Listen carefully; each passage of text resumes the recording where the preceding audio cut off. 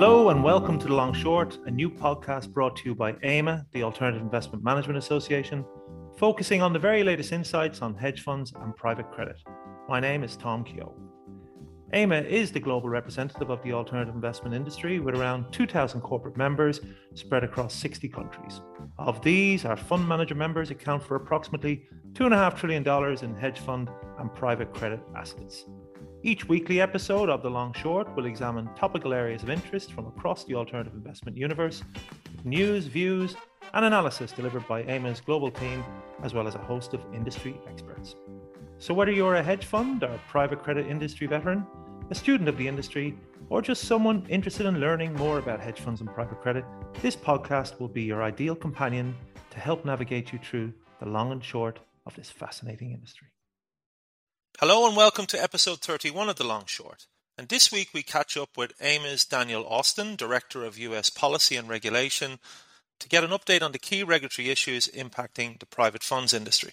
Over the next 30 minutes, Daniel recaps the industry view regarding the private funds proposal, his reaction to the new SEC proposals to include certain market participants as dealers or government securities dealers, the trio of proposals out of the SEC's Division of Trading and Markets that relate to the reporting of securities loans, securities-based swaps and short sales, as well as new rules being proposed regarding ESG disclosure. Indeed, a significant undertaking by our US-based team, and all of this, of course, cannot be achieved without the significant input from our members and the various working groups that they participate in.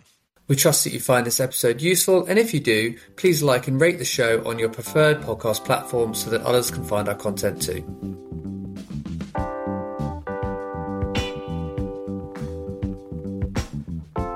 Earlier in the spring, we spoke with AIMA's Daniel Austin, Director of US Policy and Regulation, to get his reaction to the wide-sweeping proposals being put forward by the SEC regarding the private funds industry, as well as other proposals impacting on the alternative funds industry. With the deadline for industry feedback on the private funds proposal now passed, we thought now would be a good time to check in with Daniel and get an update on these and other US industry regulatory developments. Daniel, welcome back. Tom, Drew, thanks for having me back. Happy to chat again. Daniel, the last time you joined us on The Long Short, we discussed a flurry of SEC proposals that were released in February, including the private funds proposal, as well as proposals that were issued in Q4 of last year. Could you update our listeners on this and other SEC engagement that AIMA has conducted since the beginning of the year? Sure, Tom. Yeah, the last time I spoke with you guys in the spring, it was quite a time. February was probably a one-of-a-kind month in terms of proposals out of the SEC. Maybe haven't seen anything like it since after Dodd-Frank, like you mentioned a second ago, the private funds proposal. So there was a proposal for cybersecurity for advisors and registered investment companies. There was the proposal to accelerate the settlement time from 2 days to 1 day. So in other words, T+1, and then changes to the beneficial ownership regime, which are schedules 13D and G. And then finally, a short selling proposal and a reopening of the securities lending comment period. At that time, AIMA was also working on responses to Form PF amendments and the securities-based swaps reporting proposal. And I think I counted it up since, I believe, Q4 last year, there have been 30 proposed or reopened comment periods, which is just extraordinary. To date, AIMA has responded to 11 of those, and we plan to respond to at least 3 more of those pending, and maybe providing supplemental materials to others. We've also engaged with several of the commissioners and staff. We've met with Commissioners Crenshaw, Peirce, and Lee, and also met with staffs, the Division of Investment Management on the private funds proposal, Form PF, and the cybersecurity rulemaking. We've met with Trading and Markets on short selling, securities-based swaps, and securities lending. And then finally, corporate finance on the beneficial ownership proposal. So it's been quite a couple of months for the AIMA GRA staff that's particularly focused on U.S. matters. So this is our Government and Regulatory Affairs team, of course, with yourself in DC, Daniel, and then, of course, we've got our other colleagues then spread throughout the country, not to mention the global influence that we have across our membership, but all of that working together, with our members and with the wider industry, makes for a very impactful engagement? Yeah, a huge amount there to unpack. So I'm just going to take those in order, just for my own benefit as much as for our listeners. When we last spoke, you mentioned that the private funds proposal was probably one of the most significant rulemakings a US financial regulator has undertaken, at least in recent years, particularly with regard to the asset management industry.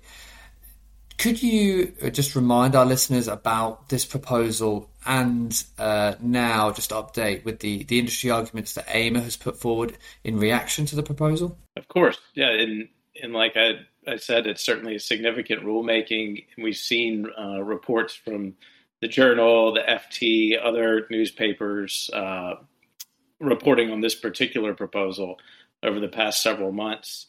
So the proposal, a brief overview, some of the high-level items. It's a pretty lengthy proposal, probably over, I think, 350 pages, with hundreds, I think, about in total over 800 questions in the proposal.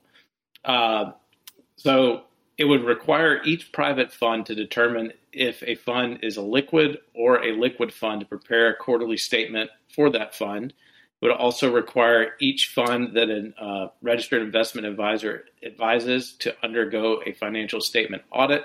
There would also be prohibitions around preferential treatment, in other words, side letters and other arrangements.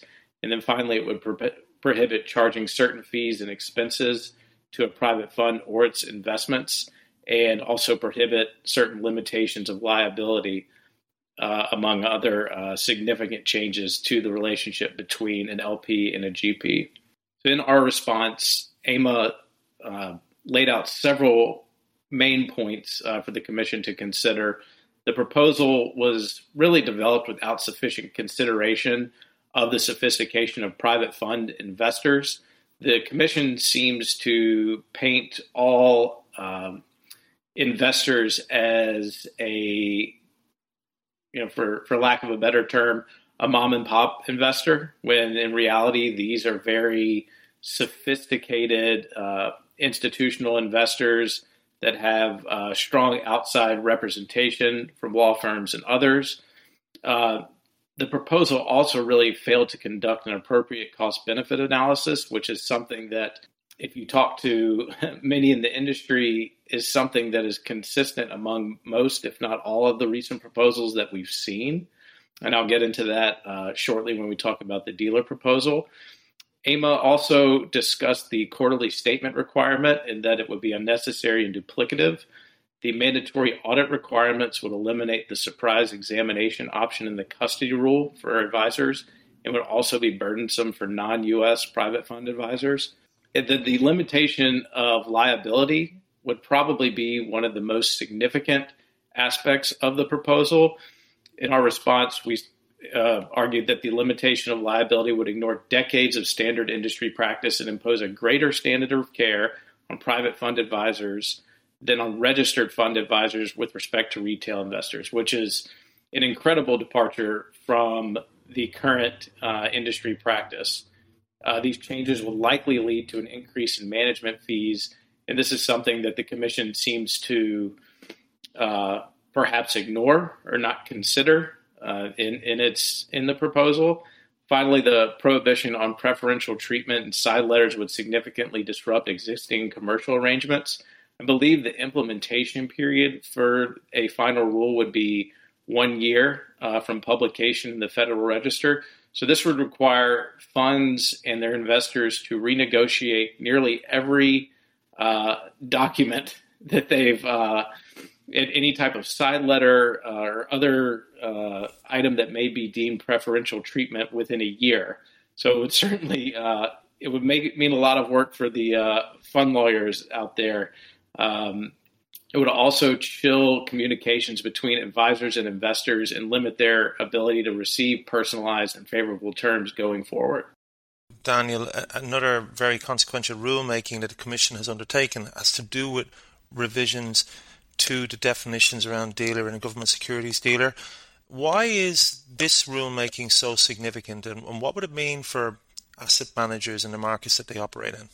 Yeah, Tom, this is probably, if you asked our members, the top two rules that the SEC has proposed in terms of significance or impact on the industry, private funds would probably be number one, and then the dealer proposal would be a close number two. The commission has proposed to amend the definitions of dealer and government securities dealer to focus on market participants that they deem would routinely provide liquidity. They've proposed 3 qualitative standards and 1 quantitative standard that relates just to government securities. The proposal appears to focus primarily on principal trading firms, but hedge funds and private fund advisors would also be captured if any of the standards are met and would be required to register as either a dealer or government securities dealer. And it's in our response, AIMA highlighted the incredible direct and indirect cost on market participants to register and comply with the dealer regime. The Commission's estimates, even for the smallest of entities, would estimate that it would cost around over $1 million for initial registration with the Commission and then to become a member of the Consolidated Audit Trail, plus hundreds of thousands of dollars in annual cost and compliance. We believe, and many others have a similar line of thinking, that this will lead to a change of behavior in securities and government securities market, and it will have a negative impact on efficiency, competition, capital formation, and liquidity. However, the Commission in the proposal, although it acknowledges that this could occur, it does, in their estimate, they actually say, quote, this impact is uncertain. They don't make any attempt to try to put into, quantitative terms or qualitative terms what impact this might have. And it goes back to the comment I made earlier. There's a lack of a thorough and appropriate cost-benefit analysis in many of these rules. Even if a rulemaking like this went forward and members like ours, hedge funds and advisors, would be required to register as dealers, the Commission in the proposal gives no explanation or guidance as to how the dealer framework would work for funds and advisors. It would be trying to put a square peg into a round hole. For example, the net capital rule is just, would it apply to the fund? Would it apply to the advisor? How would that work? Is it even possible? It seems to assume that existing organization and structures that are out there in the private funds industry would just neatly fit into a new dealer regime. And that's one of the points we really tried to hit home with in our response and encourage the Commission for any final rule to exclude private fund advisors and the funds they manage from any final rule and any type of possible subjection to becoming a dealer. We also argued to withdraw the quantitative standard because it has no basis for determining dealer status. And it would really capture a number of unintended entities that are engaged in cash management, for example. It's a $25 billion threshold over a course of 4 out of the prior 6 months. And if you look at an event, if there's a dash for cash or a sell-off in Treasury securities, whatever it may be, large pensions, insurers, even sovereign wealth funds could technically be captured under this quantitative standard. We also explained that there needs to be a reassessment of the qualitative standards because as they're written, they're incredibly ambiguous. This drafted would capture hundreds of funds that even engage in the most traditional hedge fund strategies that have never considered or have never been considered nor associated with dealing. AIMA are delighted to host our annual conference dedicated to ESG this September the 8th in London. The full-day programme will address the basics of ESG integration, the latest development in investor demands, new trends and themes, and the regulatory updates that firms need to know about.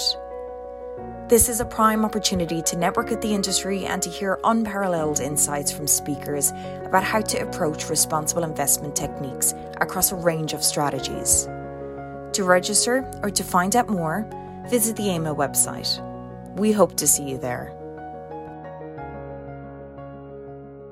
And Daniel, apologies, I'm going to have to jump around a little bit here, but there's just so much to get through. And I wanted to get back to the trio of proposals that you mentioned earlier out of the SEC's Division of Trading and Markets that related to the reporting of securities loans and securities-based swaps and also short sales. The latest being the short sale proposal, which is notably different from the other two. Can you just help our listeners understand what the difference is with the short sale proposal compared to the other two? Sure, Drew. Yeah. So I think it was in December.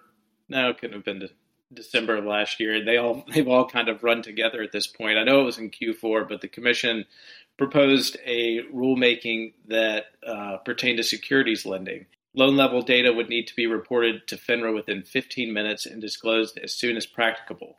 Legal names to the loan would not be included, but there would be other very granular data that could indicate the market participant, or certainly a group of market participants that perhaps could be affecting a loan of that size or nature.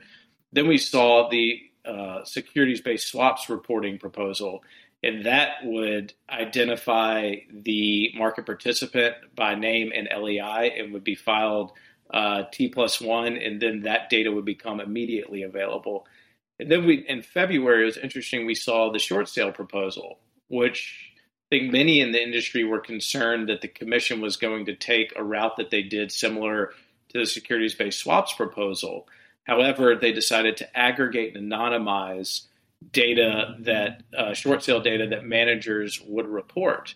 The disclosure element of the securities lending and securities-based swaps rules in particular would have a number of negative market impacts, and impacts that we highlighted in our responses to those rulemakings: reduced liquidity, forced disclosure of valuable research, front-running, and copycat trading. In our responses to securities-based swaps and short sale, we make a point to try to hit home the inconsistencies between these three rulemakings, and also where there's overlap, in questioning why a route similar to the short sale proposal of aggregating and anonymizing was not taken with securities lending and securities-based swaps. And these proposals have come from the same division within the agency, right? So why then have they taken a different approach then regarding the short sale disclosure? And has then the aggregate effect of these new reporting requirements really been considered or examined? Yeah, Tom, that's a good point. It is noteworthy to highlight that these three proposals have all come out of the same division within the SEC, the Division of Trading and Markets. Yet one of them takes such a different approach than the other two. And it was the last in time with these three proposals. However, and I alluded to it earlier, we did respond to a reopening of the comment period for the securities lending proposal. And the Commission reopened that comment period simultaneously with proposing its short sale proposal. And in our supplemental response to the securities lending proposal, we highlighted that difference between these rules and why the Commission is taking these different routes when it comes to financial products and reporting that have such similarities. And regarding the aggregate effect, we've tried to point that out in our comments and then also in our meetings. And it's really something that is very worrisome, and not just with these proposals from Trading and Markets, but so many of the others we've seen over the past 8+ months, where there is significant overlap, yet there appears no real consideration of the aggregate impact that these proposals will have on the private fund industry and just the broader financial markets. And Daniel, we're going to have to change tack once again, which I think, again, just reiterates the sheer breadth of the proposals that you guys in the US have been facing. But we must, because the SEC has not even slowed down yet either, as it has issued a proposed rule that would, among other things, require certain ESG strategy disclosures for funds and advisors. as well as a proposal to amend the names rule. And at the same time, we also saw the CFTC issue a request for information regarding climate-related financial risks. So it appears the CFTC may consider an ESG disclosure framework of their own. So this begs the question, can you give a brief overview of the SEC's ESG proposal for funds and advisors and the CFTC's RFI, and what issues may come to pass as a result of both agencies seemingly pursuing separate disclosure frameworks? And apologies there for the acronym soup. Right. So the SEC published two proposals. I guess it was about 2 or 3 weeks ago, and you mentioned the names rule, and I think more relevant probably for our members is the ESG strategy disclosures for funds and advisors. And we're still reading through that proposal and assessing its ramifications for our members. But at a high level, the proposal would classify 3 types of funds: integration, ESG-focused, and impact funds. And integration being at the lowest level, with the impact funds being at the highest, varying degrees of disclosure requirements for those funds. There would be additional disclosures for certain funds, particularly those that are ESG focused and impact funds, around proxy voting and engagement, and then also greenhouse gas emission reporting. You also mentioned the CFTC request for information on climate-related financial risk. That's has about, I think, 34 or so questions in it on a number of topics. The proposal in the preamble kind of intimates that responses could inform a future rulemaking. And one of the things that we're concerned about is that many of our members are joint registrants with the CFTC and SEC, and would, assuming both agencies finalize a rulemaking on the topic, become beholden to new sets of reporting and disclosure requirements. So we would hope and encourage both agencies to coordinate in these efforts, as a common set of criteria would be useful for investors and then more workable and less costly for joint registrants in the process. Daniel, the comment period for these rules, have they now closed since? The recent ESG proposals out of the SEC for funds and advisors, and then also the names rule, remain open, and the comment period for the climate disclosures for corporate issuers closes on June 15th, to which AIMA is responding. Thank you, Daniel. And so what then is AIMA's plan, over the summer period regarding these remaining proposals, and what work do you have in the pipeline even? So we will begin and have begun engaging with relevant staff and commission offices. We've also been monitoring to see when the SEC's regulatory flexibility agenda will be released. That typically lays out rulemakings that are being considered or in the drafting process within the commission. That has not been released yet. We have seen Chair Gensler in a recent speech talk about a proposal that would certainly change the market structure for securities in a significant way in regards to payment for order flow and best execution and other types of topics that came out of the GameStop events of January 2021. Well, Daniel, we've absolutely peppered you with questions there. So thank you so much for providing such a valuable update for those of us that aren't able to check in on these many proposals coming out of the US day to day. I'm sure we will have you on the long short again, but I hope we have less to talk about next time. Thank you for joining us. Thank you, Daniel. Thanks. Daniel's DC Digest, huh? We'll have you back again very soon.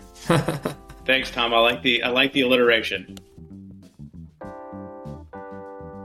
The Long Short was brought to you by AIMA, the Alternative Investment Management Association, the global representative for the alternative investment industry. As always, you can get the latest episodes by subscribing to The Long Short on Spotify, Apple Podcasts, and Google Podcasts, or by streaming episodes directly from our website, aima.org. Thanks for listening.